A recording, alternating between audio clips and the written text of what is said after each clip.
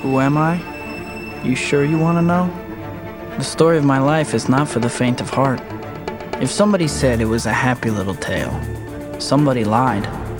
I will never forget these words. With great power comes great responsibility.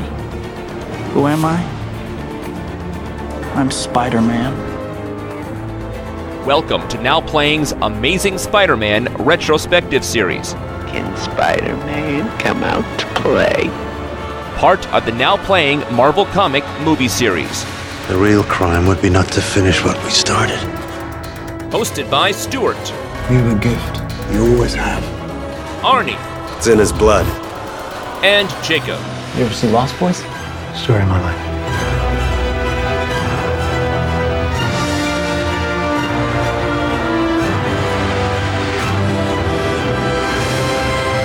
Ooh, my spider sense is tingling. If you know what I'm talking about. But if your spider sense is tingling, it's because this podcast will have detailed plot spoilers and mild language. So listener discretion is advised. We're gonna have a hell of a time. Go get him, Tiger.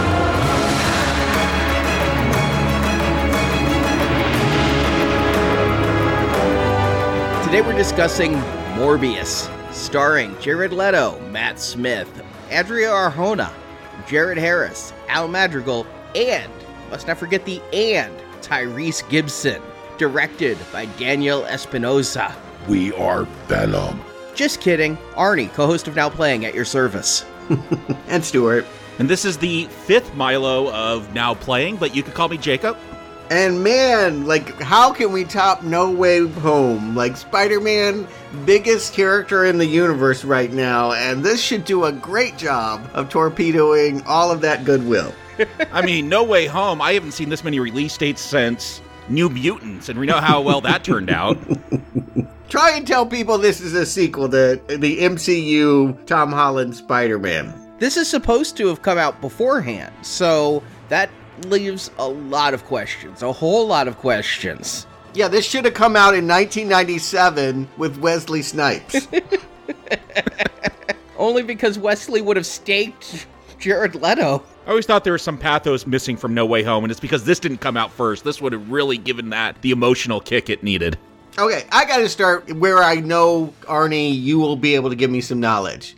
Spider-Man has a vampire friend? A vampire enemy? When did this happen? In the 70s, of course. This is a living vampire, a Spider-Man bad guy named Morbius. And I thought, because, yeah, he's a living vampire, basically, like, if Batman was invented later, I think this is what Batman would be, like, bitten by a radioactive bat, more or less, like science experiment, now I have bat powers. But I always thought that this conceit of a living vampire, that it was done through science and he wasn't a traditional vampire, was because of the comics code, which banned like gangsters, you couldn't have law enforcement getting hurt, drug use was outlawed, and yeah, supernatural creatures like vampires and werewolves could not be in comic books. So I thought this is how they got around it, but it's actually because they loosened up the comics code in the 70s and said, oh, okay, you could have traditional literary horror creatures. And so, yeah, they finally got to bring a vampire in, even before Blade. So that's not why he's a living vampire? Because I always thought he was a living vampire because they couldn't do vampires. Yeah,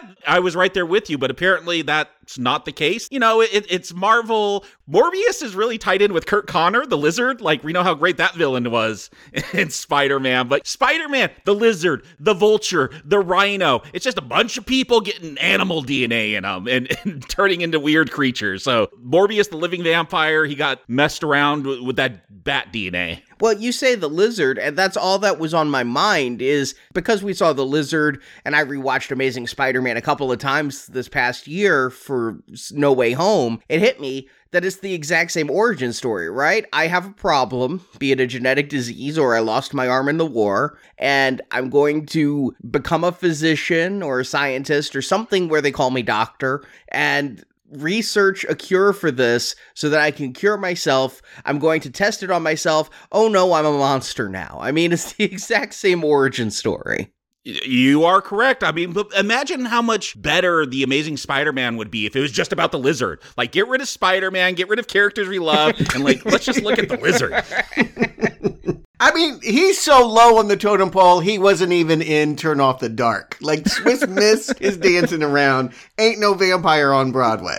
Well, and it should be no surprise, like, he kind of moved on from Spider-Man. He was kind of sympathetic, not a total villain, more kind of an anti-hero. But, of course, he went on to, like, be an antagonist for Blade. That's what makes the most sense. Okay. Sorry, yeah, I was smelling Blade all over this. So, okay, I'm not wrong. Yeah, Stephen Norrington actually filmed a scene with Morbius for the end of the first Blade film. He was supposed to be the villain of the second Blade film, but rights happened and no. You mean back in the Wesley Snipes years? Yes. Okay. That's where Stephen Norrington was working, yes. Okay. And we'll talk about it, but Jared Leto has said he hopes to work with Mahershala Ali in the new Blade stuff. No, he gets to work with Michael Keaton. Yeah. Here's where I believe love for Morbius comes from. Okay. The 90s Spider-Man cartoons. His Amazing Friends? Nope, that's 80s. In the 90s, it was just called Spider-Man. It had some CGI graphics, and a lot of millennials grew up watching that. You know, X-Men came first and started taking actual comic storylines and adapting them to animation. And so they started doing a whole Fox Saturday morning Marvel block. Spider-Man was probably the second biggest hit from it and they were adapting comic stories and bringing in a whole lot of comic mythology, and they brought in Morbius. But Morbius... You think the comics code was hard, try being a Fox censor. You can't bite people, because kids are going to go out and bite each other. So now Morbius has suction cups on his hands. Oh, no. Second, you can't drink blood. People like this, you say. People love this, but you can't drink blood. You can't talk about blood. So now he has suction cups on his hand to get plasma. He needs plasma, like those places that'll give you $50 down the road. They want your plasma. Right.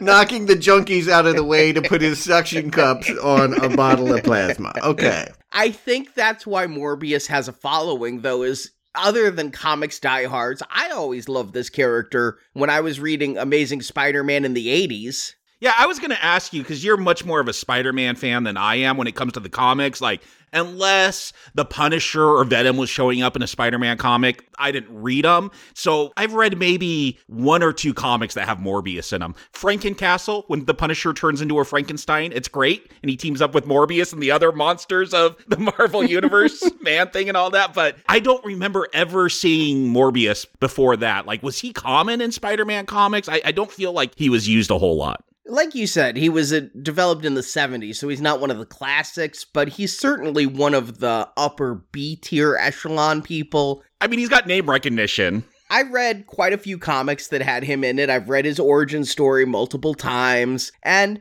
I always kind of liked him because he was a vampire, and Spider-Man versus a vampire was kind of cool. But like you said, he was kind of an anti-hero, much like the Lizard. You know, when he was in human form, he wasn't usually that villainous. Sometimes he'd morph back and forth between vampire and human. Sometimes he was stuck in human mode. But I don't know that there's a ton. They, of course, to tie into this movie, have given him a solo title because everybody wanted a Morbius solo title. I honestly didn't read that for this, but I did like it when he would team up with others. And, you know, I'm pretty sure he did team up with Ghost Rider a couple of times and go up against Blade in the comics a couple of times. And I always liked those kind of Hellspawn Marvel villains. Yeah, he should be teaming up. He should not have a solo title. He is not Venom. Like, Venom, people wanted more of that character in the comics. No one wants more Morbius. Come on. But that goes back to my entire thought about the SSU, the Sony Spider-Man universe. I said this when Amazing Spider-Man 2 was wasted to set up a Sinister Six spin-off film. No, you don't do this. In fact, I'm sitting here watching Morbius, and not to spoil my review, but going through my head is all the characters they could have picked.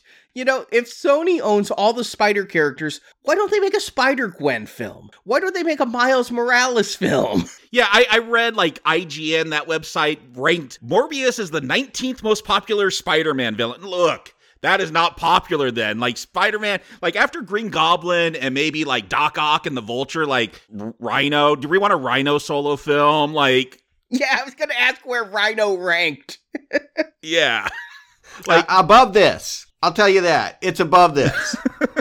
We don't need solo films for all these characters. No. No matter what, Jared Leto can hang his head higher than Paul Giamatti, okay? Nope. I'm not sure that's true. Paul Giamatti knew what kind of movie he was in. Jared Leto does not. I'll say this. Jared Leto as a vampire makes sense, because has that man aged? He was in a teen soap opera in the early 1990s, and he looks identical now. That must be why they gave him this gig. I looked him up. He's 50 years old, which does not shock me. Again, he's older than me. He's 50?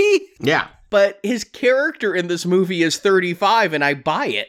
Yeah, I agree. Yeah, he is definitely a living undead and making that work. But is there an Oscar winner with a worse career than Jared Leto? I feel like he should be ranking with the Johnny Depps and all of that. Like, he should be getting this kind of respect. And yet you look at his career and it's like the Joker nobody liked. And, you know, that fat suit in House of Gucci. Yes, that's the most recent thing I've seen him in, and that is ridiculous. His whole role in that film is so silly. Yeah, he ends up, like, going to these extremes for forgettable films. Did the guy from Life is Beautiful win an Oscar for acting? I believe so. But I don't, you know what, but he wasn't reputed to be a great actor. Like, Jared Leto gets to be a leading man, and yet... what do people like about him? Like, you know, what movie do they hold up? Even in Fight Club, you forget he's in it. Yeah, I always get him confused with Jake Gyllenhaal as well, but Jake Gyllenhaal, like, has the better movies. Like, when I sit down and actually parse them out, I'm like, okay, one does movies I like, and one does, trash and stuff I just don't care about. Yeah. I'm not saying Jared Leto doesn't have talent, and obviously he has an Oscar. I saw Dallas Buyers Club. He was pretty good, but I guess I'm just thinking, like, when is he going to get his real moment? Like, yeah, you won for a little movie barely anyone saw. Is this going to be the thing that you think is going to make you an A-list talent? Given his propensity for method acting and all the stories we heard about him playing Joker in Suicide Squad, like sending used condoms to co-stars and things, I wanted to know how method he got for Morbius. Like, was he sending people dead bats? Was he drinking plasma drinks? How far did he go? Did he put suction cups on his hands to really connect with that cartoon? Leto, this has to be offensive. He met with patients with blood diseases and people with bad limps so he could get the affectations down right. Did he make them get out of their bed and, like, walk? He's like, no, do it again. I must perfect this limp. Do another lap around the hospital. I mean, how can you take it seriously? Why would he go this method for something this stupid? I gotta think the man has material needs, right? There's just sometimes you take a job for the paycheck, but I think he talked more about Joker on the press tour than he talked about Morbius, because he kept talking about how filling it was when Zack Snyder called him up to film that end scene for Zack Snyder's Justice League, and how it was redeeming to get that makeup put back on and to do all of that. So maybe he loves comics and really gets into these characters.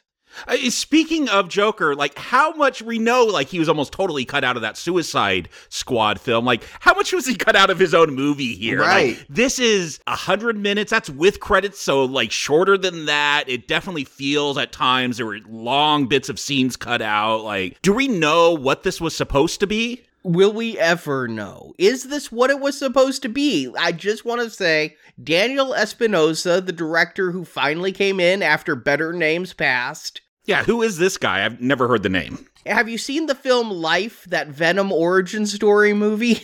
Ooh, ouch. Yeah, that's bad. To be fair, he is renowned for a trilogy of Norwegian crime films called Easy Money, not involving Rodney Dangerfield, their Joel Kinnaman's star vehicle. I'll say this, I had hope. I mean, I defend Venom. Let There Be Carnage. Yeah, those are fun, enjoyable. They're not deep movies, but, like, they're breezy, fun films. Exactly. And I thought Jared Leto as Morbius, a character I liked, a vampire, how simple is that of a concept to work with anymore? You don't have to be unique, you just have to have a little bit of fun. But as I sat down in a nearly empty theater to watch this movie, it did occur to me, I had no idea what the story was going to be. All the trailers have focused on is Jared Leto turns into a vampire, and I'm like, but who's the bad guy? What's going on beyond a transformation story here? What is it that got me into the seats other than a Marvel logo? And I didn't know. Yeah, having to do this for Now Playing, like, I saw the trailers, I wasn't interested, but thanks to a lot of the people in our Now Playing listeners group on Facebook, like, I went in this, like, ready to defend it, because people were saying, worst Marvel film, like, Jared Leto was in the worst DC film, the worst Marvel film. I'm like, can't be that bad. Like, it's probably going to be around a Venom level, like, kind of a corny, cheesy, throwback 90s superhero film. I thought there would be something fun there. They've never seen Jonah Hex. Right there. Yeah, I mean, Suicide Squad is not the worst DC film by far. Not by a long shot. Yeah, are we talking about like the big official ones or like the Roger Corman obscurity things? Like, I mean, the Superman 4, The Quest for Peace, Jonah Hex, they're way worse. Yeah, those people haven't done what we've done. They didn't get down into the crevices. Hey, Justice League is worse than Suicide Squad in the end, you know? And I don't remember Jared Leto being in that. No. Except for Snyder's version. Maybe that's what the meme refers to, and I need to apologize. That won an Oscar or something. Hashtag. Best scene from a movie or something, I think is what when The Flash ran. An Army of Dead? Fan favorite? Something. Oof. I want to drink the plasma of some fans now. But you know what? Am I going to come into this looking excited? No. I was dreading this from the first trailer. This looked like a very bad film. And I think the whole idea of making Spider-Man movies without Spider-Man is really stupid. So I have no optimism for this whatsoever. I slunk into a late night show Thursday night, and yes, barely anyone there. I was tempted. I do not drink when I'm reviewing movies, but they were offering, AMC has a Vampire's Thirst blue alcoholic beverage, which I will just go ahead and say, get 10. If you're going to see this weekend, load up. Drink them before the credits even start rolling, like be drunk for that first frame. That's the best way to enjoy this one, I'm sure. Pound them like you're in the sequel to Leaving Las Vegas. I guess we know where this is going. I mean, it was only going to go here. I'm not going to buy this premise of, oh, I had hope, I had optimism. It looked bad from the word jump. And guess what? It is. I had hope because that Venom trailer didn't look so great either for that first Venom film. And it's a bad movie. You guys are crazy to say Venom is a good movie, but we'll just go ahead and get into it because I will say Venom is a better movie than this. Give them the plot. Jared Leto is Dr. Michael Morbius, who suffers from a rare blood disease that weakens him and will soon end his life. Aided by his girlfriend Martine Bancroft, played by Adria Arjona, he has devoted that life to finding a cure for himself and his best friend Lucien, who Michael calls Milo, played by Matt Smith.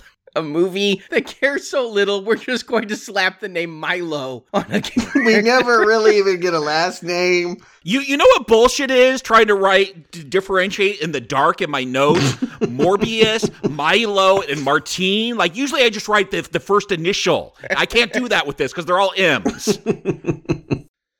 By merging the DNA of a vampire bat with a human, Morbius cures his disease, but it has severe side effects. In addition to giving him a terrible complexion and fingernails, he must feed on blood to keep his strength. If too much time passes without blood, he becomes weak again, and presumably will eventually die. But maybe not.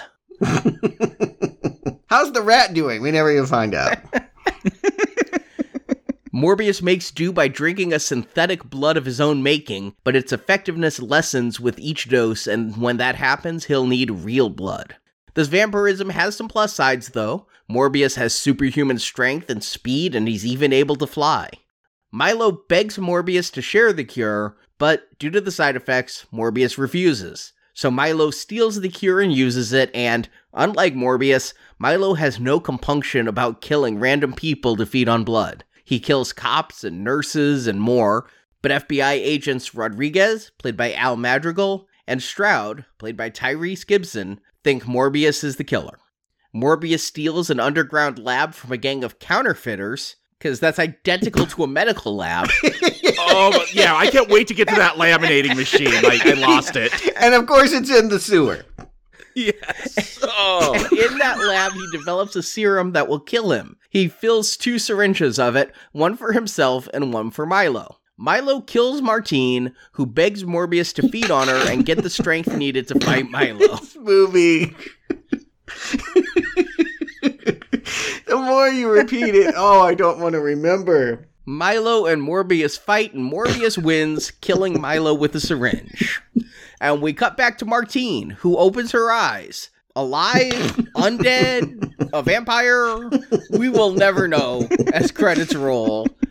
To a scene of Adrian Toomes, also known as the Vulture from Spider-Man Homecoming, played by Michael Keaton. He's transported into Morbius' cinematic universe as a result of Doctor Strange's spell at the end of Spider-Man No Way Home. Now that he's there, Toomes suits up in his flight gear and meets up with Morbius, saying the two should team up to do some good, as credits roll.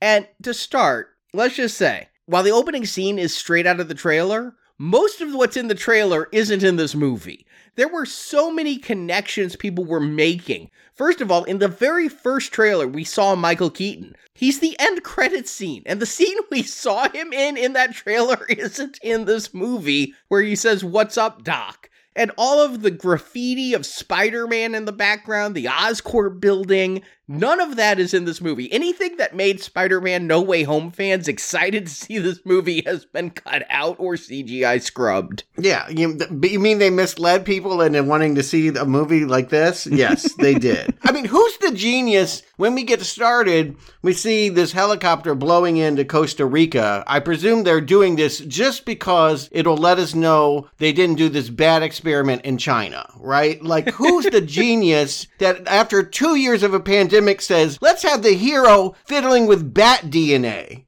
Genius, right? We really want to root for that guy. This movie was supposed to come out before COVID, so... Oops! Oh, shit! So you just scrap it, right? You just don't even release this movie. Like that, already, dead in the water. You've killed millions, but okay, great. Good job. Keep working on the bat DNA. I thought, though, that this really meant something, because it's Cerro de la Muerte. And I don't know what Cerro is off the top of my head, but I know de la Muerte means of the dead. And so I'm looking it up. It turns out this is a real place. Mountain of Death. There is a Cerro de la Muerte, and it's just a mountain range in Costa Rica. Look, I'm not an expert on bats. I do watch on YouTube. There's a Australian woman who rescues bats that fly into a wall in the city, and she'll rehabilitate them. And these are vampire bats, which are small. They're like micro bats, but bats, they're drawn to his blood. Is that what we're being told? Like they could smell it or something? I don't think that's a bat thing in reality. I actually liked the opening shot, though, because we see this helicopter coming in, and then we have this long tracking shot down a waterfall, into a cave, and then we turn right and go out of the cave and see the helicopter landing, and I'm like, if nothing else, this movie's gonna have an impressive visual style. Nope, it's just this one shot. Well, I'm confused because that helicopter is carrying a cage or something. So I'm like, oh, this is an animal they're going to experiment. I guess this cage was just to capture these bats. Just go in and capture them. I don't know why this elaborate ruse. I don't know why the doctor needs to go down there and personally vet the vampire bats he's going to use for the DNA strains. But it's even more bizarre. He's set the trap by the mouth of the cage, and then the bats all fly out and it doesn't catch any of them. It just beats up on the entire chopper. I'm like, well, that was a bad trap. I know. I felt bad. I'm like, are they getting chopped up by the rotors in the helicopter? I felt awful. Here's what I thought. And I thought this movie from the trailer was going to be pretty self-explanatory. You start with sick Morbius, right? You give him 20 minutes of researching this disease that he has, and you play him up as a human, and then he discovers some mystical way to cure himself. He's going to fly to Costa Rica. We see the scene in the trailer where he puts up the bloody hand and the bats come, And that's the transformation, because we also saw in the trailer a scene of him on a boat killing people. So this is him coming back from wherever the bats were via boat. You got a very Dracula situation of a vampire on a seafaring vessel killing people. And then he gets to America and he has to be a hero. I thought you just can't get more simple than a by-the-numbers Dracula ripoff. But that's not at all how this goes. No, this movie is even simpler than that. Like, this is Mad Libs for comic book movies. It's like, here is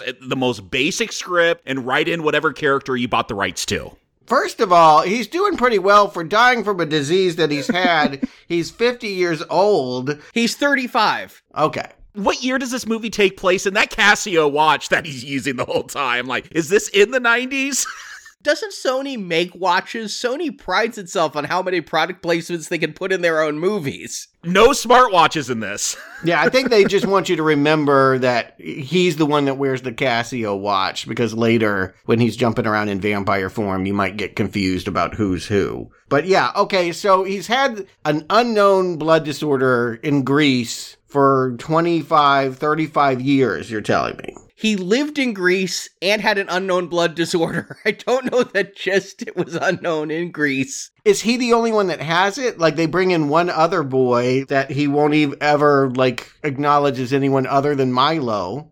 I think they just die, don't they? Like, they just keep dying and he keeps calling him Milo. Yeah, that's what he says. Oh, it's a new Milo every week. It's worth pointing out that, yes, he's suffering the same thing he did as a child and has not died. He does not invent the cure. He does do some shenanigans with a ballpoint pen and MacGyver's like a blood processing machine. Morbius is a mechanical and medical genius, apparently. A medical equipment piece goes down. I guess they need blood transfusions or something. They say they have to change their oil 3 times a day. My sister had Guillain-Barré syndrome, and they had to, like, do this thing where they drain all the blood out of her body to filter it and put it back into her body. So I'm guessing they're doing something like this, but Milo's machine breaks, and it looks like a fuse just went out. I mean, that's what that little thing that they take out of there is. It's a fuse. And he uses a spring to fix a fuse? They look alike.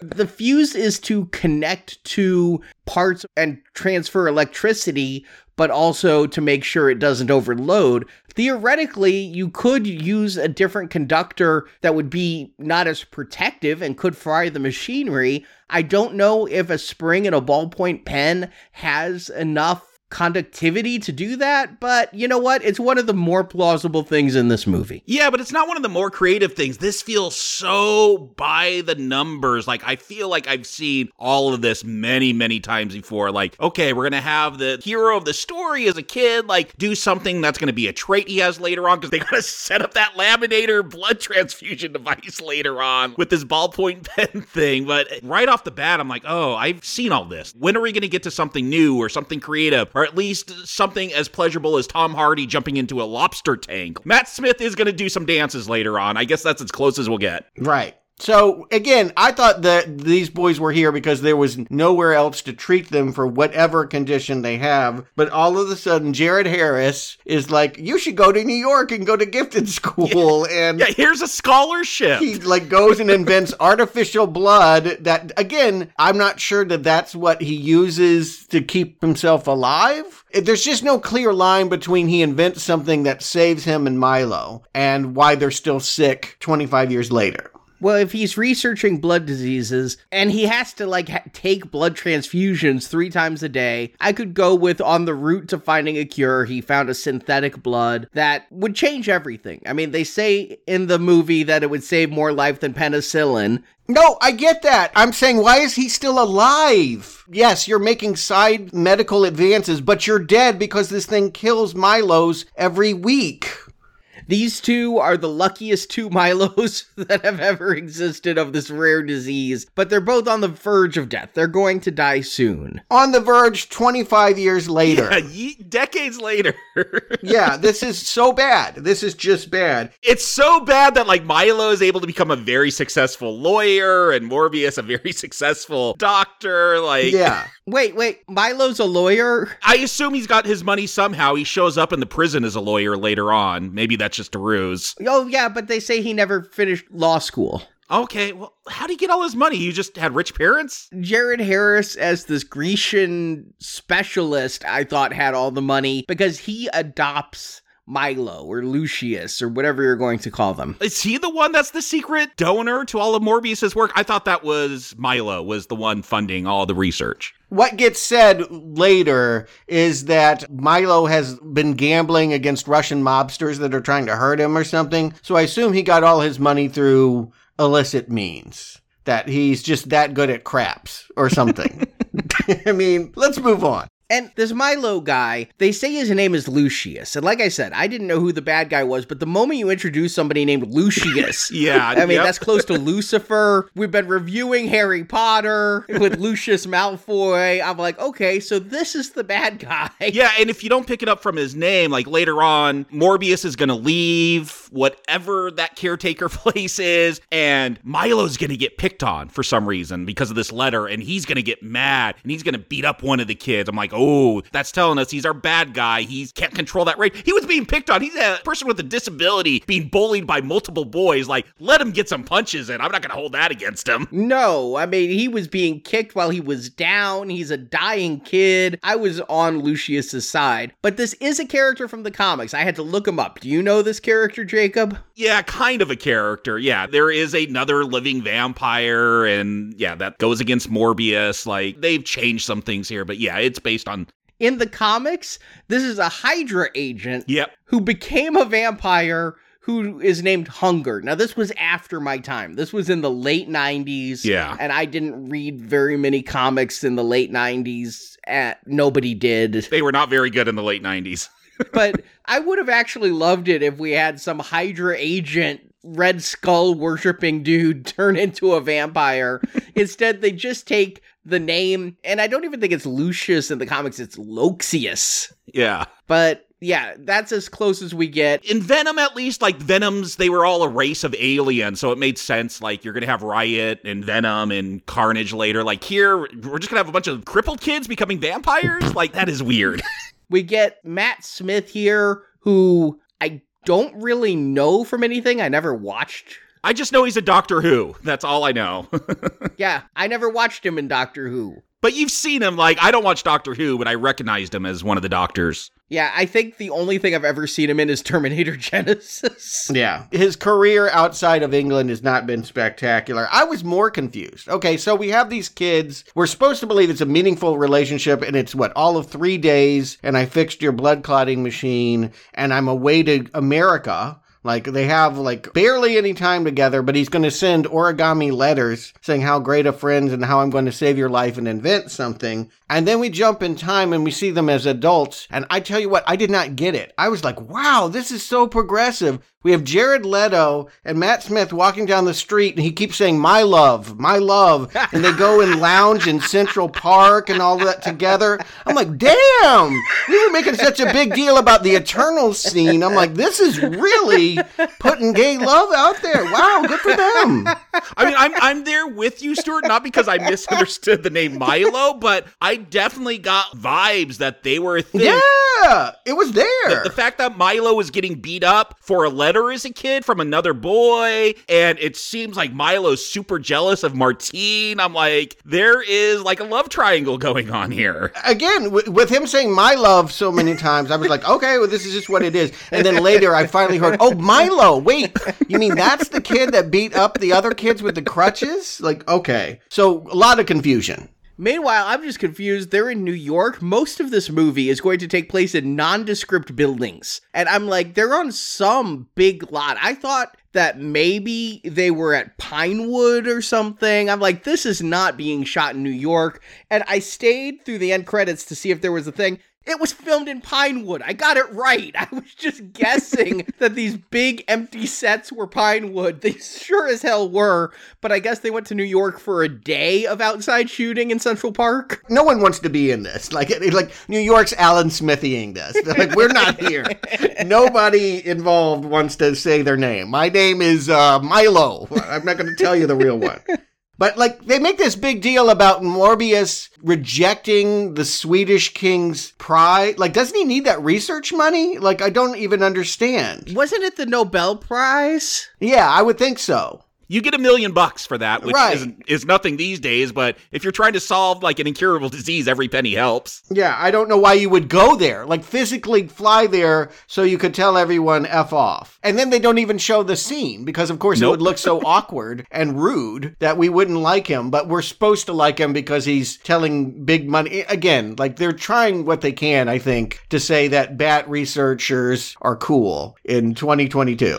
Are they trying? Because you talk about that scene of Morbius and Milo walking down New York. I'm like, okay, this is a character moment. Here's like Jared Leto. I assume he's a real actor. Like, maybe I just give him more credit than he actually deserves, but I think of Jared Leto being a credible actor, but I'm like, I'm getting nothing from these characters. There's no personality here. Why does he turn down this? Like, yeah, he flies out there and then turns it down. Huh? I'm just confused. They are confusing me now, and that's not fun in a Morbius movie, at least. I understand. Like, if I'm watching David Lynch, I'm supposed to be confused. I should not be confused in this film. No. But hey, I'm looking for my jollies where I can get them, and you see the headline that he turned down the Nobel in a Daily Bugle. So I'm like, okay. Yeah, I noticed the Daily Bugle. Yeah. So it's in universe, supposedly. But again, is anyone getting any MCU vibes on this at all? Like, it feels like if you cut out the last 5 minutes of this movie, like, you'd never know it was connected to Spider-Man. Other than the Daily Bugle showing up a few times, no, I would have no clue. I'll tell you this. Sony wants you to know the TikTok account they made to promote Spider-Man No Way Home is now promoting Morbius. Okay. I will continue to ignore it. It's a Daily Bugle TikTok. Another reason to stay off TikTok.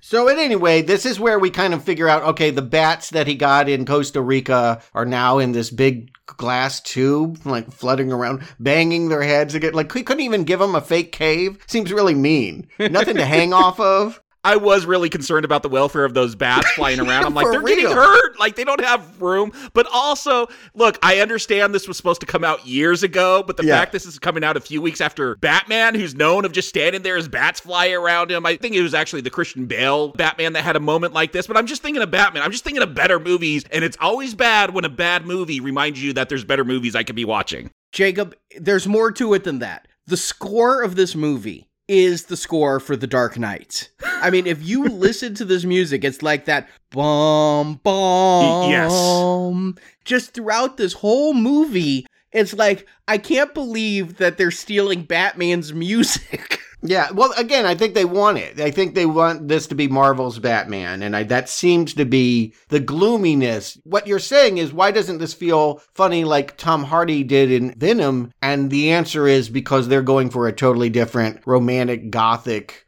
vampire, sexy vibe. We're not supposed to be laughing. We are, but we're not supposed to be. But every once in a while, they're going to try to do a joke. They're going to have like a Hulk line come out. You wouldn't like me when I'm hungry. But none of it works. Like, that does feel out of place. Either go with that gothic vibe and really lean into it, or make it a goofy, Marvel, the MCU, it's known for being lighthearted and funny and having those moments, and like put more of those in there if this gothic stuff is not going to work.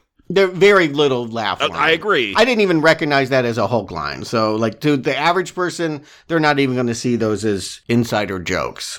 It's like a Hulk line 2 degrees removed, because it's like, don't make me angry, you wouldn't like me when I'm angry, but this is, you wouldn't like me when I'm hungry, which is what was misspoken by Edward Norton when he was speaking bad Portuguese at the beginning of The Incredible Hulk. Wow, you're going deep. Oh, wow, yeah, that's a whole other layer that I did not get. It just sounded to me like a Snickers commercial. I was just like, that's a weird line to say. You're waiting for Betty White, if Yeah. She was alive when this was ready to come out in theaters, like, yeah.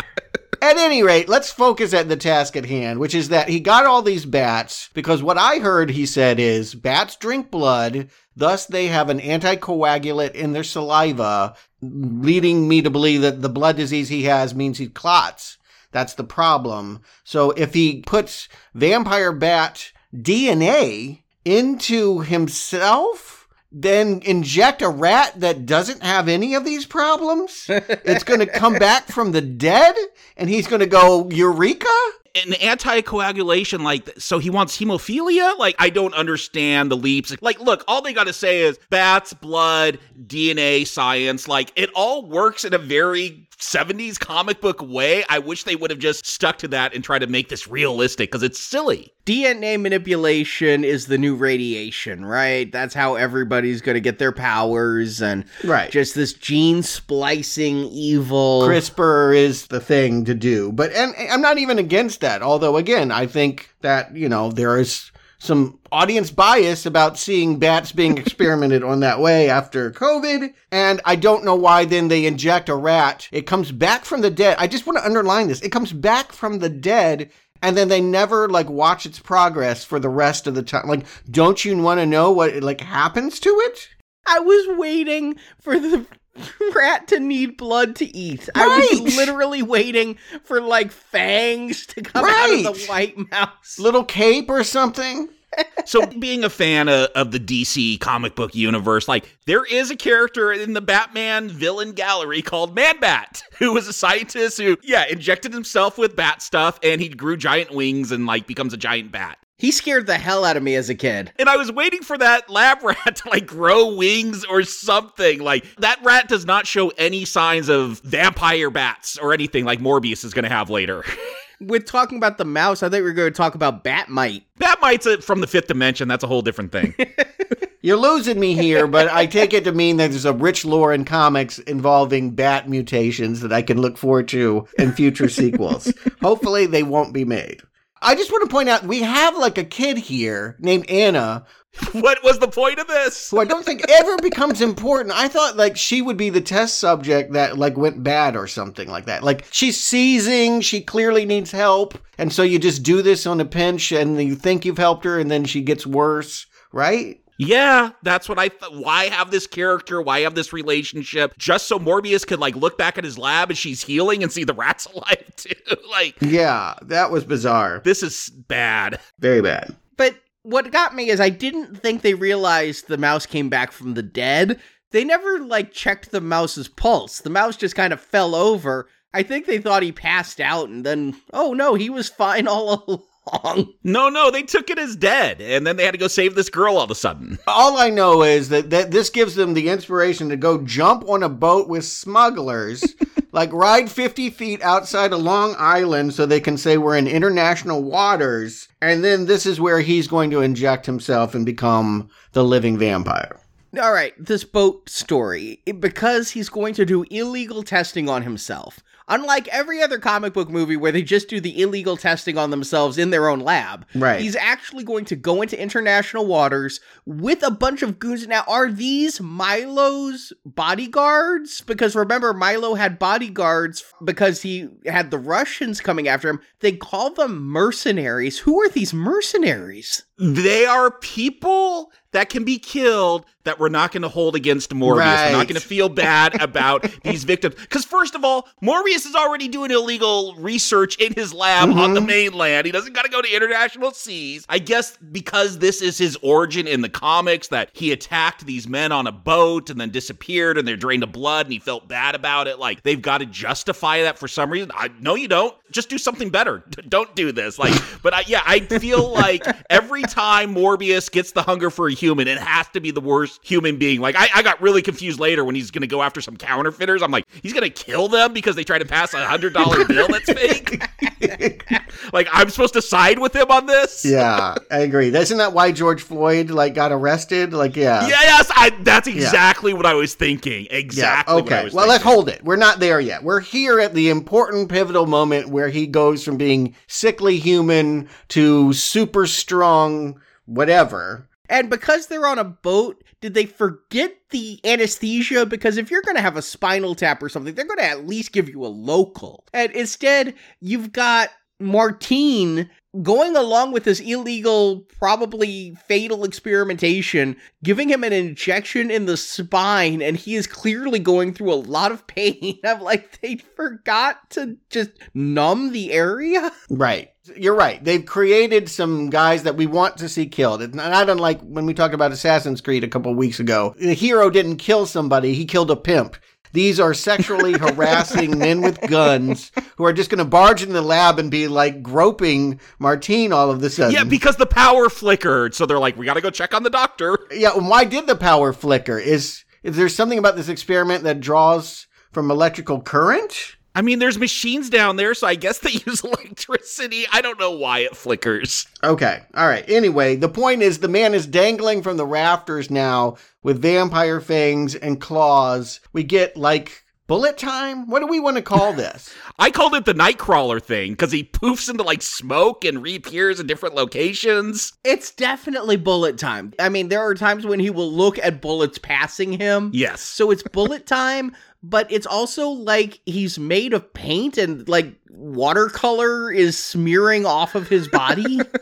Yeah, the stink lines are what I don't understand. Like there's this hazy stink, like what you would draw on Pigpen, is like he's leaping around. I'm like, this is not making you look cool. And also, like, does every Spider-Man villain have a weakness to noise, which never comes back in this film? Like, these sirens go off, Morbius is going crazy. I'm assuming they're confusing, like, echolocation with him being sensitive to sound. None of this makes sense. None of this. Look, I know it's not supposed to be scientific, but at least do something true to bats. But he's going crazy from sound. I'm like, oh, so he's going to use sound to defeat second Morbius at the end. Mm-hmm. Yeah, so much is confusing, but at this point I'm thinking he's like Daredevil, who can use sound to sense space, and thus if loud noises will hurt him like Venom, maybe when those two team up, all you have to do is wail a siren and both are on their knees. But this is the Dracula moment I was getting from the trailer, though, is where Dracula was feeding on the people in the sea. The difference is these people are just a few miles off Long Island. Right. And the boat is named the Murnau, which was the director of Nosferatu. So they're trying to draw on that Dracula legacy. Again, it seems to be a hard right turn away from the comedy of Venom. They're wanting this to play somewhat as horror. I do believe we are to take all of these scenes straight. But then immediately, they're going to remind you of Venom because we're going to introduce two FBI agents, Tyrese and the other one is how I have them in my notes. And they're going to be like, this is the weirdest thing since San Francisco, which is Venom. That felt like second unit stuff, though, right? Like, they filmed all of those guys' scenes later when they realized they needed to throw away most of the movie and piece it together. Well, here's the weird thing for me. You say Tyrese and the other guy. I know Al Madrigal. He's a stand-up comic. I've seen his stuff. He's pretty funny, kind of does this low-key type of humor, but always very funny punchlines. I did not realize this was Tyrese Gibson until about halfway through the film, because Tyrese Gibson, I might not like a lot of his jokes in the Fast and the Furious films, but he's got presence. He's always saying jokes. And so you got a stand-up comedian and Tyrese Gibson, no jokes, so flat. They'll try to do some jokes later, but I was shocked. Again, if you're going to try to find that humor that people enjoy in the MCU, even though this is, what do you call it, the SSU or whatever, you would get it through these guys, but even Tyrese is deadpan in this. Oh, here's what I honestly believe. There is a line later in the movie where Madrigal says to Tyrese, I'll go ask this person so you don't have to walk. And I'm thinking, this is Tyrese on the set. Tyrese is not walking. Tyrese is not emoting. Tyrese is deigning to be there. Because if you watch Tyrese in this movie, he barely does shit. Everything is being done by Madrigal. Right. Yeah. This is a man that flew into space in a hot rod, and he's too embarrassed to do Morbius. Anyway, we have what should be the fun discovery of power stuff, that Morbius has grabbed the 2 vials. I guess this is the only vampire-making serum left, and he never wants to make any more. So he jumps off the boat and swims back to his lab, and we see that, yes, he can do the echolocation that bats do. Kind of looks like radiating, special effects lines that come out of him, and he can catch balls without looking. He's got, or I guess he can leap up onto, the light fixture. Yeah, he could jump really far. I can't wait till we get to the flying scene in the subway. I lost my shit over that moment, but... Yeah. We'll have to talk about that. There's this supernatural wind that he can kind of catch a wave on. I don't understand it, but it's ridiculous looking. Yeah. Yeah, I was wondering, did his bones become hollow like a bat so that he can fly? But this is where he learns he has to drink blood. As he's walking around his office, he starts to get weak again, and something takes him into the blood bank. He doesn't need fresh blood. You know, he can go to a blood bank. Yeah, but that's because they want him to be nice, right? Milo will want the real red stuff, and he can drink the Capri Sun. You know, like, it's no big deal. Is this the Matrix between the red and the blue? That's all I was thinking of is like, are you going to take the red blood or can you take the blue blood? It's Hollywood liberalism. See how they slip it in there? The red states are all the carnivores that are killing and happy about it. And the blue is like, it's practically vegan blood. Another woke Hollywood film. Go woke, go broke. It's too woke. Yeah. But I'll tell you what, even this doesn't make sense, because then he's like, it doesn't seem to be working. You'd think he'd want to keep drinking artificial blood. It's artificial after all. No one's being harmed. But then he decides to go on some abstinence, you know, like he locks himself in a glass room and like is dying. He's a scientist. He's timing how long he's going to go before he gets that hunger. Like, my thing was, I thought he turned into, because his face will turn all gruesome, more vampiric. I thought that's like when he needed to feed when the blood wore off. Right. But he just says he'll die when the blood wears off if he doesn't feed again. So I don't understand what the transformation is for. Except later on, he creates the serum to commit suicide with. So is he going to die if he doesn't feed? Or is he just going to live an eternal miserable existence of pain if he doesn't feed? He says he'll eventually die. At the box office. What they're trying to tell us here in the beginning is this is a way of staving off the fangs and the talons. That if I drink blood, that I won't turn into the vampire. But later we'll find out he'll do that anyway, and the blood actually gives him the strength to be the cool vampire. So yeah, this is like spinach to Popeye. You have to have the blood if you want to do the cool shit. Maybe. But then, like, he's lying there. I love this. Milo breaks in. Rather than just saying, could you go get me some blood or unlock the door, he's writing the word blood in blood. I'm like, that seems like a waste. Why don't you drink that? I think he literally couldn't speak. He couldn't walk. Then don't write in blood. Drink the blood. But this is how Milo figures out he's okay now, and Milo wants the cure. Yeah, I figured that out way at the beginning when we first met Milo. He's going to be bad vampire. They're going to drag this out and try to make it a mystery, make us think Morbius is still killing people. Oh, it's so bad. Like, get to the point. We understand how origin stories work in 2022 or 2019 even when this was supposed to come out. Don't do this basic origin story. Like, that's what's killing me is, like, I know every plot point that's going to come next because I've seen this film a million times. Yeah, they try to do a fool ya thing because the next kill is this nurse that is wandering around the Horizon building after hours. It's a hospital, I thought, so I don't know why, like, there wouldn't be anyone there. You know, like, do they not have security cameras in the hospital? Like, they're going to have a fight in a subway, and these damn FBI agents, not till the very end of the film are they going to go, hey, let's look at security footage. I'm like, there's been security footage for the last hour. Why didn't you watch it then to find out there's two vampires? Right. Or the hundreds of witnesses that are watching vampires fly around in the subways. Yeah, I agree.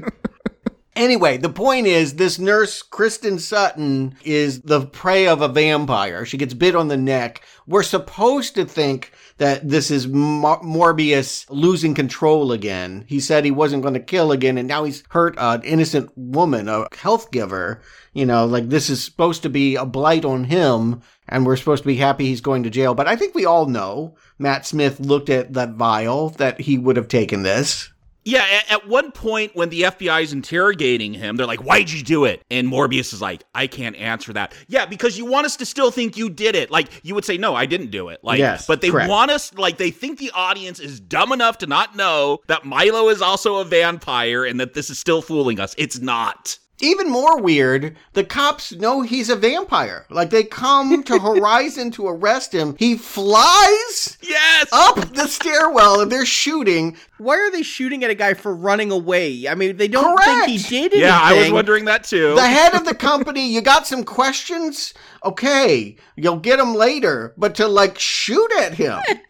And then he flies to the roof and Tyrese is already there?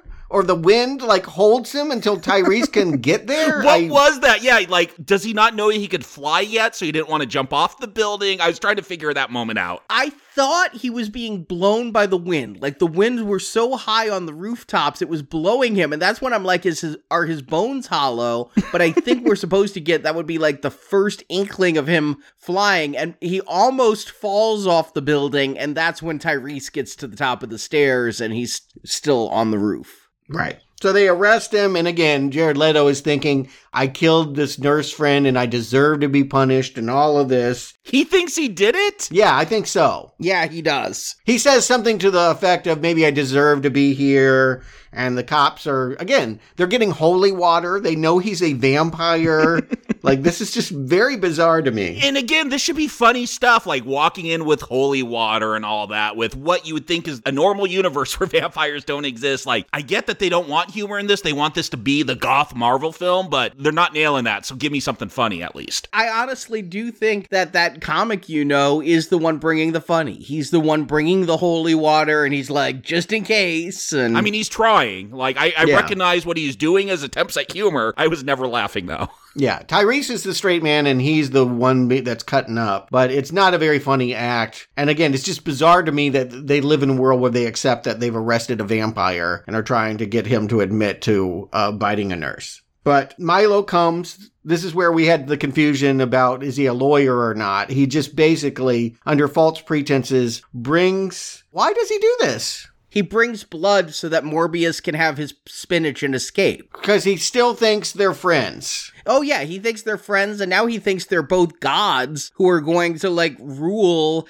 as vampire lords over the world. They're other than Venom, they're the most special people there are in this universe. I mean, that's a huge jump, right? Like, to say, like, now we're going to be vampire gods. Maybe, but this Milo has so much undiscovered backstory. How is this sick kid grown up to play cards with Russian gangsters and hire mercenaries and all of this? Yeah. I thought we were going to find out he had already an underground criminal empire or something. I mean, all bad guys in comic book movies need goons. Right. So I thought he would have some goons and we'd find out he was a criminal to begin with, and this is going to enable him to become a better criminal. But no, instead of being grateful to be alive, he's not only that, he's going to feed on nurses and cops and anybody else, because now, are we supposed to think that because he was bullied, now he has the ability to be the bully? Yes. Yeah, I just couldn't believe that we're going to have two people with disabilities getting the same powers to fight each other.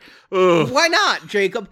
This is how every origin story goes, is they get the same powers now. Because they have the same background, too. Like, what is to differentiate Milo from Morbius? I don't know, because I don't see anything wrong with Milo standing up for himself as a kid, fighting bullies. Like, that's, I think what we're supposed to take is that's the fuel for all this anger later on, but... You know what differentiates them? What differentiates them is when he vampires out, Morbius actually looks kind of cool. He looks like the comic book. And I'd be mad, too, if I was Matt Smith, because... I swear to God, you know what I think he looks like? Is one of the zombies from Sometimes They Come Back Again. Like, not even the good Sometimes They Come Back. My wife was getting so mad whenever Matt Smith would turn into a vampire. She's like, that looks so bad. Like, she was angry for how bad it looked. No, it's seriously a terrible design. It looks nothing like Morbius. It looks more like a zombie with rotting flesh. Yeah. But they get in this fight on the subway, and now they are intentionally evoking Lost Boys. Because Morbius is walking down the subway and you hear, Michael, Michael. And that's straight out of Lost Boys here. I wish I was watching Lost Boys. I wish I was watching Lost Boys 2 or 3, in fact. 2 is better than this, I'll give you that. Not 3, but 2. And they're going to these vampire references, and so yes, I don't think it's a coincidence that they're evoking Lost Boys here. And I don't know that the action is plentiful enough or the production value is here. I mean, this is where we get the bone of being thrown. They fly down into the subway and kill cops and what have you. Like, Milo kills the cops. Morbius, he doesn't want to do bad things. He tells us that every 10 minutes. Yeah, no, I get that. I feel like this is supposed to be what we've been waiting for. is like all of this bad setup and all of this ridiculousness is so that we could get this fight down here in the tube. I guess maybe someone likes this Matrix-esque freeze frame fighting going on. But when we get down into the subway and Morbius starts like sensing, I don't know, stink lines from the subway like coming at him and like, which would be a lot, let's face it. I had no idea what the hell was going on. I'm like, I thought we were at the climax of the film for one thing, and I'm like, well, if nothing else, this movie moved fast. And then he starts sensing, I'm like, is he going to throw the other guy in front of the subway car? No, he's going to jump in front of the subway and commit suicide by being splat. No, he's flying?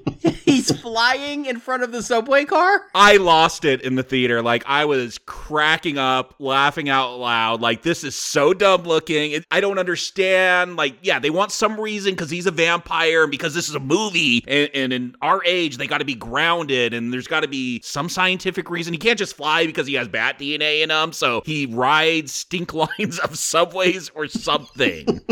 It is comical. I also just want to point out the subway didn't stop at the stop. So like, it's just like, it's trying to run him over. I don't know. I just thought it was the express. It could be, yes. And I want to be on the express train. Let's get to the end of this film. Poor Martine, like, God help her. We've been told that they have a romance or something. She's supposed to be a doctor, but she does look like she's just there in sexy nurse outfit, waiting for him to like do her after he finishes injecting the serum.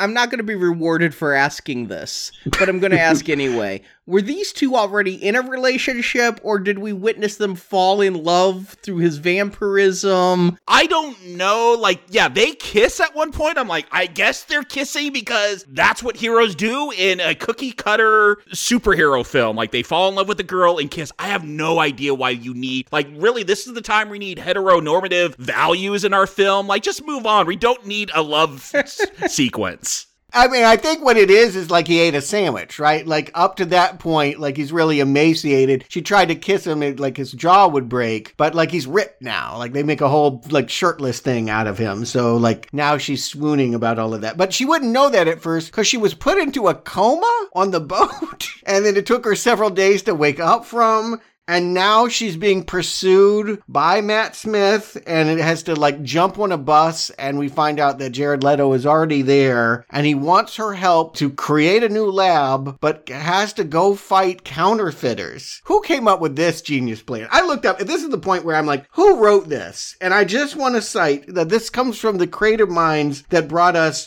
The Last Witch Hunter, God of Egypt, Dracula Untold, and Power Rangers. Okay, I haven't seen Dracula Untold. I'd watch all those other films, though, before this one. I've seen them, like, maybe not God of Egypt. Like, that was a hard one to get through, but... Yeah, right? Be sure you mean that. Yeah, this scene where they're at a diner and these counterfeiters come in, I literally thought he's going after them to kill them because he needs blood, and Morbius, he's only going to kill those bad guys if he's going to get blood. And yes, I'm right there with you, Stuart. I'm thinking George Floyd. I'm like, he was killed over counterfeit 20. Like, they're going to do this for real? This needed to come out in 2019 before all of this stuff. Like, yeah.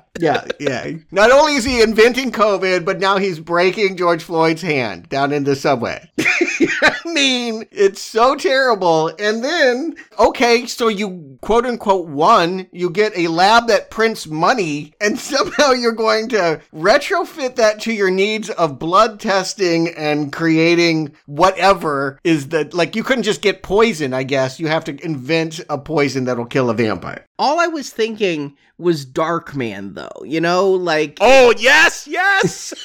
The way that there's the timing of how long the blood lasts versus the timing of how long the plastic face lasted and finding this weird underground lab. Now, I don't know why you need a centrifuge to counterfeit money, but I guess that would be the only thing because I don't think you need a printing press to test your blood. I want to see the money that comes out of that machine.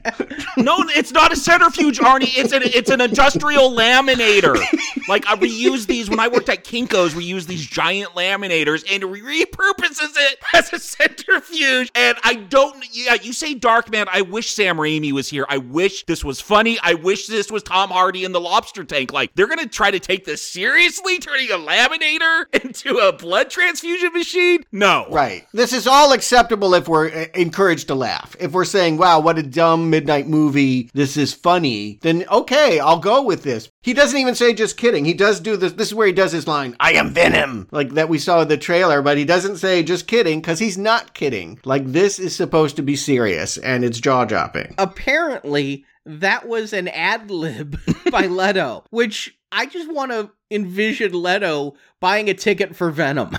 Yeah, I think Leto's talents would have leaned more heavily towards being in Venom. Like, I think that he is a prankster and wants to have fun, and he's been asked to be Dracula, and it's just not working for him. Yeah, so he invents this counterfeit lab, and Martine just moves in. Like, the cops raid her apartment, and she's already moved her cat down into this, like, this is where I want, like, the vampire rat to also, like, have made friends with all the rats in New York's basement. It'd be like Crypto, the Wonder Dog, like, yeah, Superman's dog, or the Bat Hound. I want to see the whole family. There's a whole tradition of superheroes with their super pets. Like, yeah, let's do that. I think we're going to review that movie later this year, unfortunately.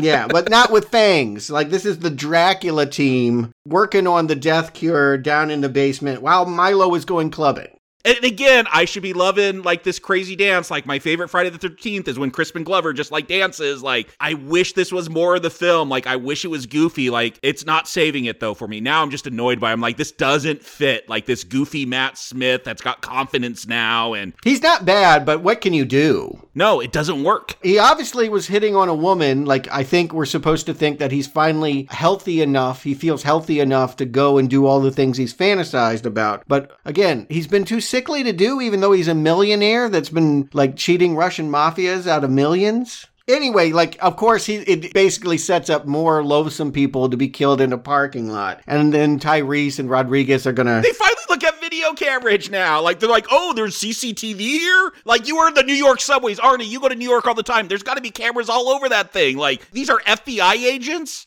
No wonder 9/11 happened. Wow. Well, I thought maybe they couldn't be photographed because they're vampires. And photography, mirrors. True. Like, that would make sense if they looked at the footage and there was no one there. But these are living vampires, though. They have different rules. But again, I just want to point out that Tyrese is, like, accepting they're a vampire. He's like, how much can a vampire drink? Because there are this many pints in the body and this many bodies. So, like, it couldn't just be one person. Jared Leto couldn't be this thirsty, or he'd look like he did in House of Gucci. Anyway, yes, this is also where Milo, for reasons, he knows where Martine and Morbius are. Like, we have many scenes, insert scenes of him spying on them as they're doing their rooftop flirtation, but he feels the need to draw Morbius to Dr. Nichols, who is still alive, moved to New York, and is still taking care of this child 25 years later.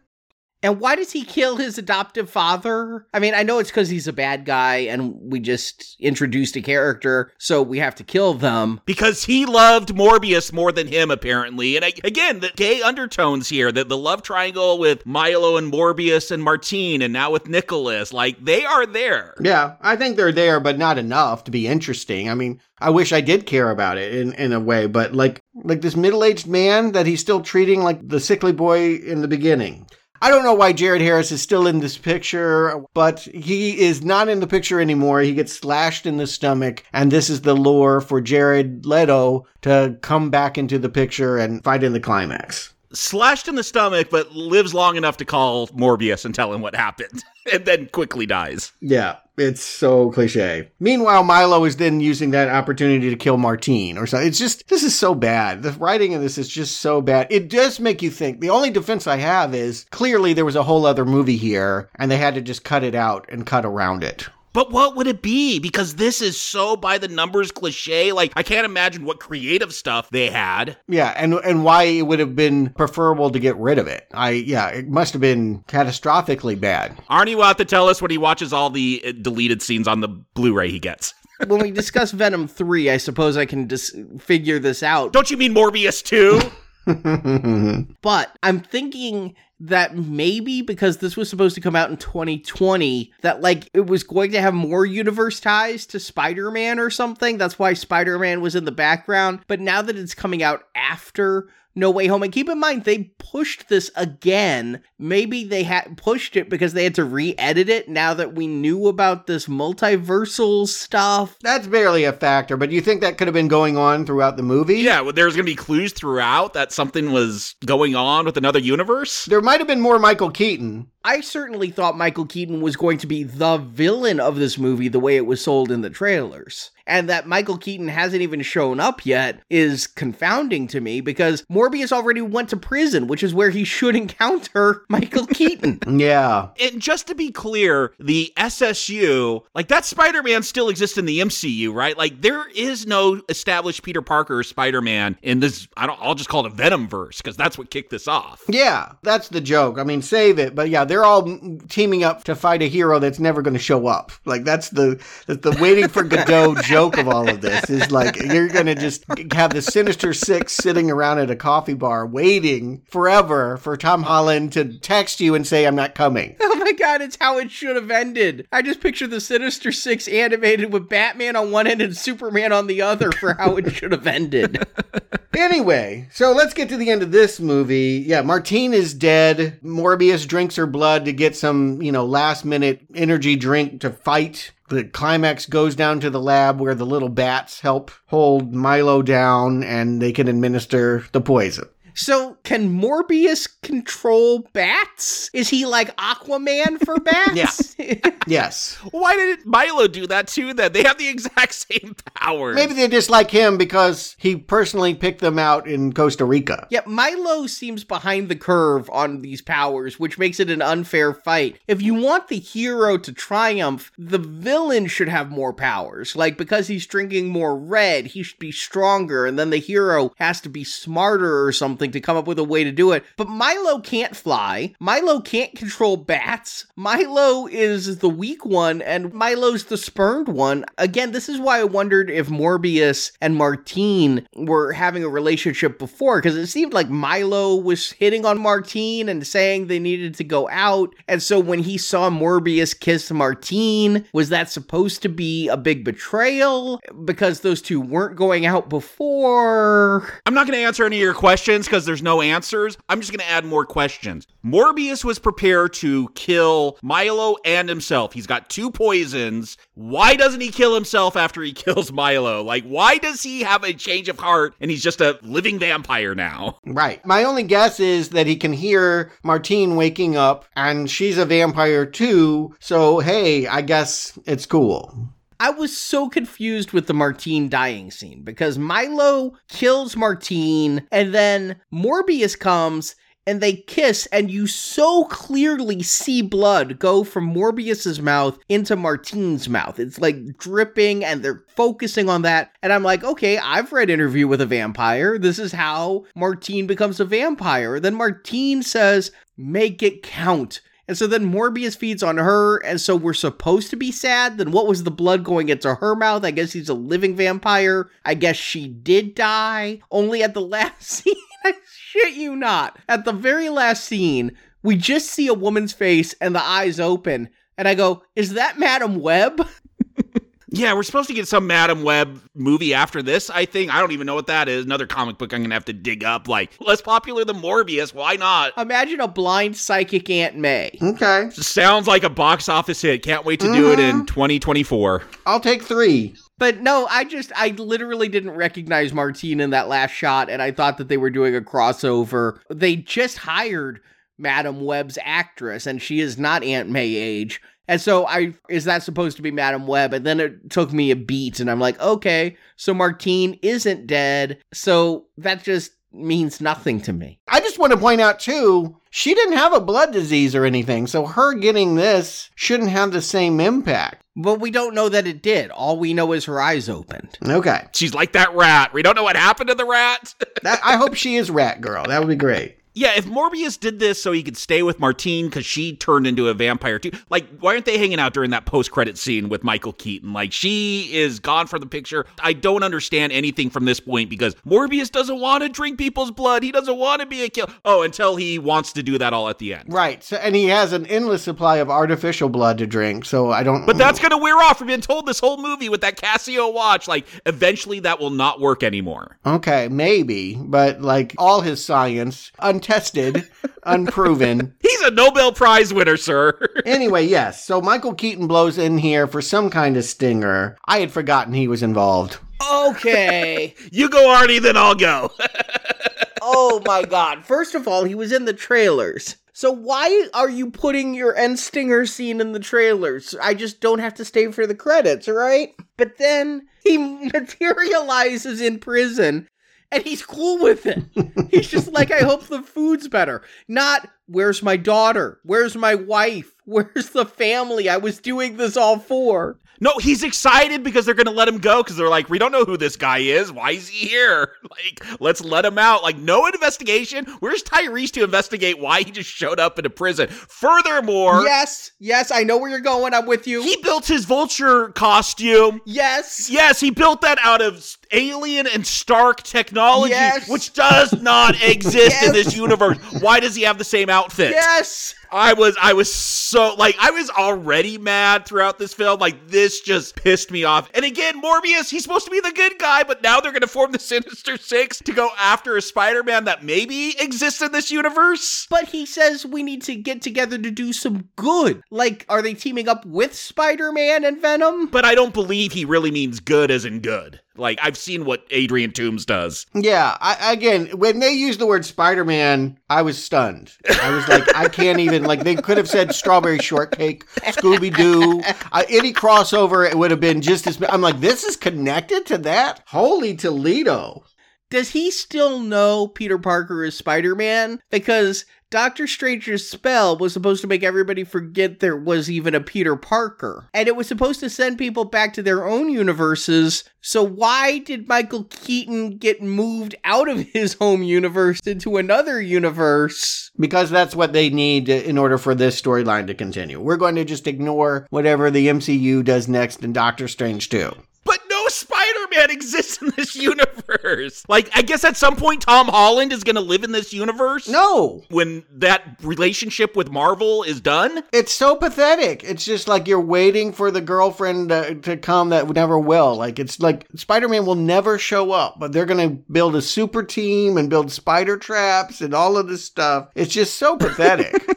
Get over it. I mean, they could have easily fixed this. No, they couldn't have. First of all, if you left Venom in the MCU at the end of No Way Home, I don't know why you brought Venom into the MCU just to send him back again. But then if at the end of this one you brought Morbius into the MCU, because as part of the deal with Marvel, Sony has agreed and Marvel has agreed that these Venom and Morbius movies matter to the MCU. But yet, the way they're doing it makes it matter less. And if you tie this to the MCU, worst MCU-tied movie ever. And I mean, awful. But I guess that leads to... Well, I think we're getting to recommends then. Yeah. Jacob, Stewart, is there any blood left in Morbius? Jacob.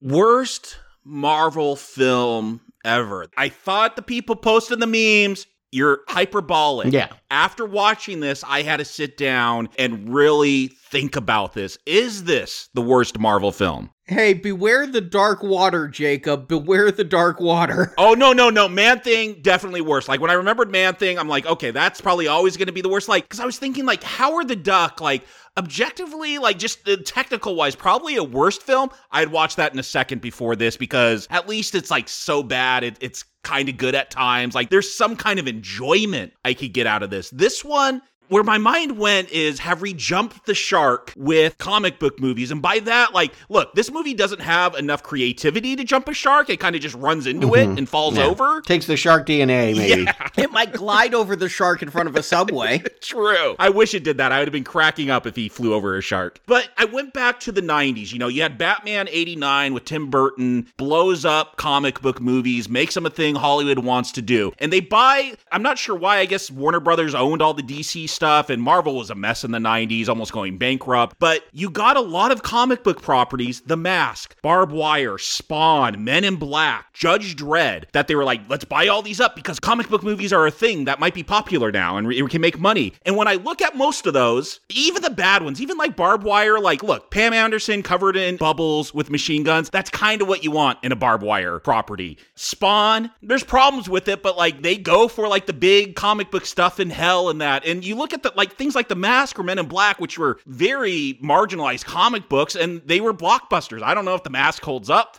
I haven't seen that since theaters, but that was a huge hit. They took these more obscure properties, Judge Dredd, like, not a good film, but that's a huge blockbuster action film with huge sets and action pieces and all that. Like, the studio still cared, even though they're taking these unknown properties, trying to make real movies out of it. And I feel like now we have this saturation with comic books. It's like, Madam Web is gonna get a movie for some reason, and Morbius is gonna get one, but no creativity. And that's where I talk about jumping the shark. Like, I thought Marvel was gonna do that with Guardians of the Galaxy. Like, who wants a talking raccoon and a talking tree? And damn it, they made it one of the most popular things ever. Like, they found a way to do that, and I feel like this is just coasting off of the goodwill of Spider-Man, the MCU, the popularity of comic movies. That's why I ask, is this jumping the shark? And not in a technical way, but just what it represents. Is this the worst Marvel film? Because it feels so lazy. It doesn't care about the characters. It's just going to plug Morbius's name into the Mad Lib of a comic book origin story. There's nothing unique or fun here. There's no Tom Hardy in a lobster cage. There's no Venom at a rave. And I understand, like, if you view those Venom films the way I view this Morbius film, then I understand why you don't like Venom now. Like, that at least had funny stuff that I could get into. This,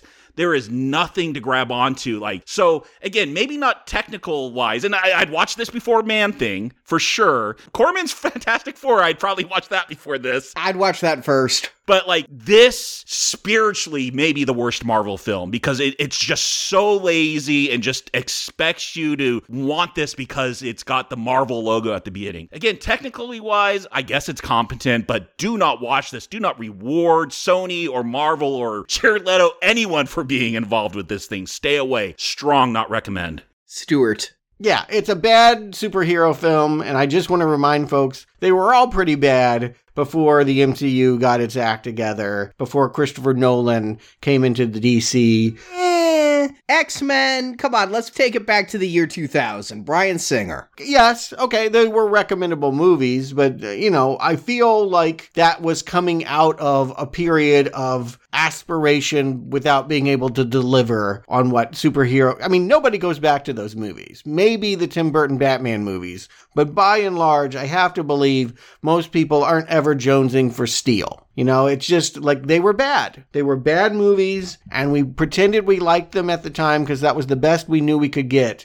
But now, what it is it's not the worst superhero movie of all time, but it is a stake to the heart of the MCU. Like, you have a standard, and this is not it. And it's embarrassing. But this is a Sony film. It doesn't matter. We saw the Marvel logo at the beginning of this. They said the word Spider-Man. But it's in association with Marvel. You can't blame Marvel for this. I'm not talking about the nerds that understand that. I'm talking about the people that are walking into this theater thinking this is a Marvel movie. Nobody thinks that, do they? Yes. Yes! The normal, average viewer, my parents going to see this, this is another MCU film. Correct. Yeah, you are very deep into the lore and the knowings and the distinctions. I know people that didn't know that Batman and Spider-Man weren't in different universes. Like, they go to see these things, they're not sophisticated about it. They just want to see a good superhero movie, and this will be a shock, a stake to the heart that they could be delivered this level of bad. Like, we just haven't seen this level of bad since the 90s. And again, I want to say the whole idea has been bad, with the exception of the Spider-Verse, which I really enjoyed, and I did see the trailer for the new one, looking forward to it. The idea that Sony can make its sidequel Spider-Man movies is terrible to me. Like, Venom was bad, Venom 2 was bad, but at least that did have that mercurial performance by Tom Hardy. What Jacob was saying is that you could at least rubberneck at that car wreck and say that was kind of trashy fun. And the problem here is Jared Leto has gone full Twilight. He thinks he is a romantic lead in a brooding, dark, sexy vampire story, and that is just abysmal. Like, somewhere Mahershala Ali is, sighing with relief. They know that the Blade reboot could never be as misguided as this project has. And I don't know why. It sounds like there was a lot of different creative hands working in here, but this should not exist. This is a timeline that should be erased. Get Loki in here, make it go away. No one wants to see this continue in any form. It's awful. What are you talking about? What I'm hearing is Leto's going to be in the Blade film, right? Him and Mahershala Ali either teaming up or fighting each other. Hopefully Blade is killing him, so we never have to go through this again. Yeah, that sound you hear is of contracts being shredded. No, that will not happen. I know, you can't just carte blanche tell Sony, yes, we'll tie your films to the MCU, and then not have any say in the quality control of said films. This is like Venom. We said this with Venom. It's a kind of superhero movie they don't seem to make anymore. They stopped making this movie in the 90s. Even down to the implied rape scene. It's like, this is Supergirl, Steel, Catwoman, bad. And no. Name one that isn't funnier than this. Several of those lacked funny, too. I'd watch Quest for Peace before this thing. The only thing I can think of that has been worse than this in recent memory, and I know Stuart's going to stomp his feet and say I'm wrong, is Fantastic Four 2015. People overreacted to that film. Nope, that had more ambition, even though it got cut out of the film. Like, that director had an interesting vision. Did he? We will never know. We will never know. No, you see it. There's some body horror stuff you see. But I believe both suffer from the same thing, some kind of interference that may have taken place after the fact. Was Morbius ever a good film? Was Morbius ever a competent film? Is a question for the ages. But as it is, as it was released, this is a nonsense film that I would almost give this film not a recommend, but a pass. It would be a red arrow, but an understandable red arrow if this was made for Sony's streaming platform, whatever that may be. I don't think they have one, which is why they have the deal with Netflix. But if this was made for streaming and nobody gave a shit... I thought that was Crackle. This is better than any movie I've ever seen made for Crackle. That's the thing, is once you've seen Dead Trigger, the scales all shift. Of what bad is. Yeah, it isn't the worst thing. You're right. People are overreacting if they're saying this is the worst of all time of anything. But it is a shock. Like, where is the standard of quality? Like, who was asleep on the job that let this go down the factory belt? Yeah, if you look at the producer's credits on this, you've got Avia Rod on here. Avia Rod, who ushered Spider-Man to the screen with Sam Raimi. Maybe it's because Amy Pascal and Kevin Feige were too busy on a Spider-Man movie that this just happened. But please, please, somebody pull the plug on Madam Web. It has to not happen. I mean, I was saying that before this film ever came out. I am now the psychic Mr. Webb who says that movie cannot be good. The SSU sucks. I mean, Venom, I enjoy them, but I can't say they're good. You know what I mean?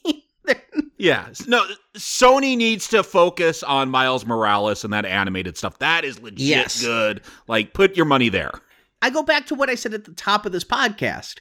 There's a lot of Spider-Men in the Marvel Comics. Yeah, we don't have to fight Peter Parker. You could have Ben Reilly, Scarlet Spider, Spider-Gwen, who lives in an alternate universe, Miles Morales, who lives in a different universe. If you must make Spider-Man money, pick another Spider-Man and go with it, and just say, okay, we gave Peter Parker to the MCU, but now we're going to a different Spider-Man series of movies with a totally new outfit. The way Steel was to Superman, bring in a new Spider-Man. I wish they were talking about souffles falling and all that in this film. Yeah. We need our Steel. I don't think anyone should say that. But you know what I'm saying is it's a different version of the same hero. So this movie, it not only steps on its own dick, but it steps on the MCU's dick when it brings in Michael Keaton and really messes everything else up. It's a plasma red not recommend. And all I can say is it's not just us, because the movie rolls and everybody stays for the end credits scene. And we see the two Michael Keaton scenes, and they still stick around because there's got to be something else. And finally, the lights came up, and I heard from behind me one other audience member just go, "That sucked." In such a way that it sounded like a 12-year-old who didn't get what he wanted for Christmas. Like he was heartbroken at Morbius. Yeah, I don't think my wife was in this much pain during a movie since we saw House of Gucci with Jared Leto. Like, just begging for it to end. And this is, again, barely over 90 minutes when you take credits out. Yeah, I hope you guys had fun listening to this. It just isn't a fun sit. Like, it's not the kind of Brown Arrow. Like, we all recommended Catwoman. I just want to point that out. We all found Brown Arrow entertainment. We're all saying Red Arrow. Please don't subject yourself to. If you do, hit the bar and make sure you get 10 of the vampire's licks or whatever the hell it's called. Yeah, get blackout drunk before the film, so blackout drunk you pass out and don't even make it into the theater. Right, yeah, whatever you can do to protect yourself. Just watch The Lost Boys and call it a day. Watch Lost Boys 3, like any of them before this thing. Or watch Fantastic Beasts and Where to Find Them, because then you'll be ready for this Friday when we release our first Platinum show of spring 2022. Yep, we finished off the gold level Harry Potter films, moving on to the platinum level Fantastic Beasts films. But you can hear that for a platinum level donation to keep this show going and doing all of the theatrical releases we're going to be doing, like next week with Sonic the Hedgehog 2. I wish I was watching Sonic the Hedgehog 2 instead of Morbius. It does feel like an uptick, however small. And I gave that first movie a pass, but I can't say that I want more. And if you want other movies better than Morbius to watch, we have 2 giveaways going on. Big movie. Not a geezer teaser? We got the new Chris Pine, Ben Foster action drama, The Contractor, that is in some theaters and new to streaming. Our friends at Paramount have given us 5 digital copies of that to give away. And all you have to do is subscribe to our In Focus newsletter. The subscription is at the homepage of nowplayingpodcast.com, or join our Facebook group. And if you are already in the group, you're already entered to win. Then we're also giving away copies of Death on the Nile. That movie went to theaters. Yeah, I saw it. I went to a theater. I saw it. Yeah, maybe we'll cover it one day. Well, it's from Oscar winner Kenneth Branagh, starring Gal Gadot, Letitia Wright, Russell Brand, and Tom Bateman. It just hit video, and thanks to our friends at 20th Century Studios, we have 5 Blu-ray copies to give away of that. Physical media. Again, just subscribe to our newsletter and join our Facebook group. If you do both, you have 2 chances to win one of those giveaways. We'll announce the Contractor winners on April 10th and Death on the Nile winners on April 14th. And to win one of the physical copies of Death on the Nile, you must live within the continental US. So thank you to 20th Century Studios and Paramount for that giveaway. And I also want to give a shout out to some of our patrons. Again, getting the bonus Harry Potter reviews and supporting our show so greatly. I want to thank DJ Hankhammer, Joshua Straw, Darker Hue Studios, Simon Brennan, Dale Winters, Tom Janik, Sean Williams, Tommy Woodward, and Valencia Burns. Thank you to all of you for your pledge of $50 or more through our Patreon or our Podbean, and getting perks like bonus podcasts, coffee mugs, t-shirts, and such, all available through our Patreon page.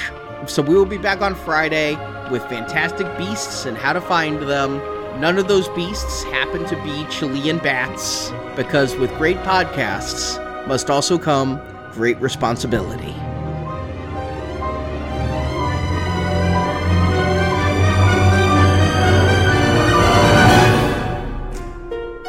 It's all my fault. I drove Spider-Man away. Spider-Man was a hero. I just couldn't see it. Thank you for listening to this episode of the Now Playing Spider-Man Retrospective Series. It's good to have you back, Spider-Man. Part of our Marvel Comics Movie Retrospective Series. It's hip, it's now, it's wow, and how. Crawl on the World Wide Web to NowPlayingPodcast.com. In the archives section, you'll find more than 1,000 in-depth movie reviews from our panel of hosts. What are you waiting for? Chinese New Year? Go, go, go! We also have non-comic-based movie reviews, such as Star Trek, Rocky, Star Wars, James Bond, Middle-earth, Jurassic Park, Fast and Furious, and many more. There are bigger things happening here than me and you. Plus, we have individual movie reviews, such as Avatar, Titanic, E.T., Inception, Pulp Fiction, Apocalypse Now, Dr. Strangelove, and hundreds more. I am so loving this. Oh, me too. And come back to NowPlayingPodcast.com next Tuesday for another all-new movie review podcast. Came. Looks like just in the nick of time. You can also follow Now Playing on Facebook and Twitter, where the hosts post new episode announcements and written movie reviews. I'm going. I'll be here when you get back. The links to our social media pages can be found at NowPlayingPodcast.com. Everybody needs help sometimes, Peter. Even Spider-Man. Now Playing is an independent podcast, 100% crowdfunded, thanks to listeners like you. Meat. I'll send you a nice box of Christmas meat. Best I can do. Get out of here. Become a Now Playing patron and you can get access to dozens of exclusive bonus podcasts. For a $10 monthly pledge, you can hear our host review Apocalypse Now, Real Genius, Taxi Driver, Con Air, and dozens more. You have money, right? I'm not very liquid right now. You can subscribe to get these bonus podcasts through Apple Podcasts, Spotify, Podbean, and Patreon. It's not always about the money, Spider-Man. Now Playing's Spider-Man Retrospective Series is produced and edited by Arnie Carvalho. Misery, misery, misery. That's what you've chosen. Associate produced by Jason Latham. No, I'm going to do my job. That's what I'm going to do. I can't, and not do my job. Now Playing credit narration by Brock. He's got a nice voice. Now Playing is not affiliated with Marvel Enterprises or Columbia Pictures. Spider-Man and all that the Marvel Universe contains is the property and trademark of the Disney Company, and no infringement is intended. And I've never even seen his face. The opinions expressed on Now Playing are those of the individual hosts and may not reflect the opinion of Venganza Media Incorporated. I missed the part where that's my problem. Now Playing is a Venganza Media production, copyright 2022, and no part of this show may be reproduced, repurposed, or redistributed without the written permission of Venganza Media Incorporated. All rights reserved. What are you, his lawyer? Get out of here. Let him sue me. Get rich like a normal person. Enough said. He was adopted by Nicholas. So is Nicholas as this Grecian? Is that what you call people of Greece? Grecian? Not if you like Greasy. Yeah, this That's what it sounds like. Greco? I don't know. Gave him some euros. Yeah, Greece doesn't have any money, does it? Grecian. I think you were adding an extra syllable.